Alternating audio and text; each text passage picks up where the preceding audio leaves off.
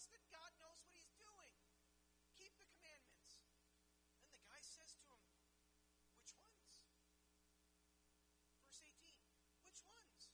And Jesus says to him, you shall not murder, you shall not commit adultery, you shall not steal, you shall not bear false witness, honor your father and your mother, you shall love your neighbor as yourself.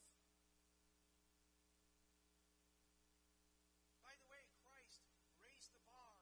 It's not just outwardly about this either. It's also your mindset as well. That if you look lustfully upon a woman, you've committed adultery in your heart. Job 31:1, I made a covenant with my eyes, never to look lustfully upon a virgin, it says. So you're committing adultery if you're watching pornography or if you're lusting.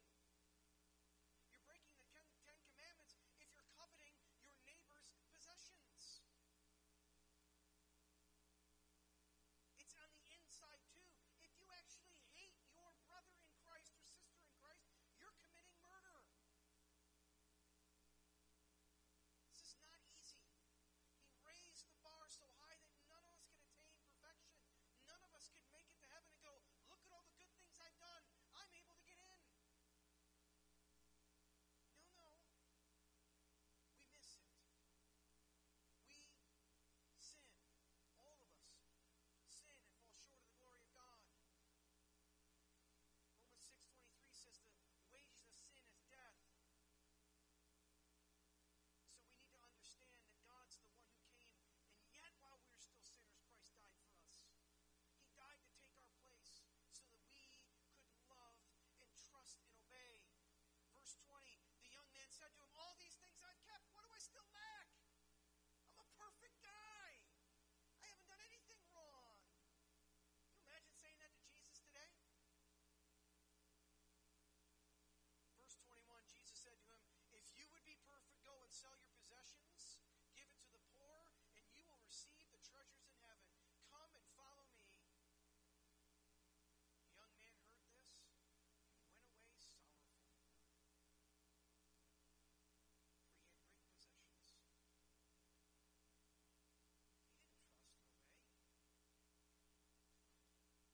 Jesus said to his disciples, he turned right around and looked at his disciples, he says, truly I say to you, with only difficulty will a rich person enter the kingdom of God. Again, I tell you, it's easier for the camel to go through the eye of a needle than for a rich person to enter the kingdom of God. Does that mean rich people can't make it into heaven? Not at all. It means it's going to be greatly difficult for you to learn to trust and obey in God. People who have lots of possessions don't need God. Their possession is their God. And they constantly worry about their money. They worry about their 401k. What am I going to do? How much money am I making? What can I gotta, and they're always thinking about money. And God is saying to them, what are you doing? I'm the one who gives you money. Trust and obey me. Yes, be a good steward with your money. I'm not saying go blow it on whatever you want. But learn to trust and obey me. This guy wasn't willing to do that. When the disciples heard this, they were greatly astonished, saying, who then can be saved? See, it's only the successful churches that really do well with all the people that are in them.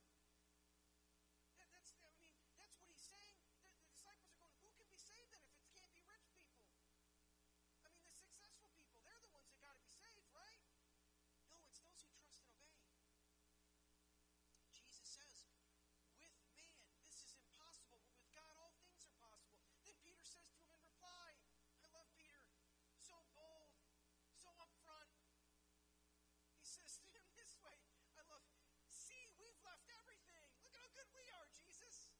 We left everything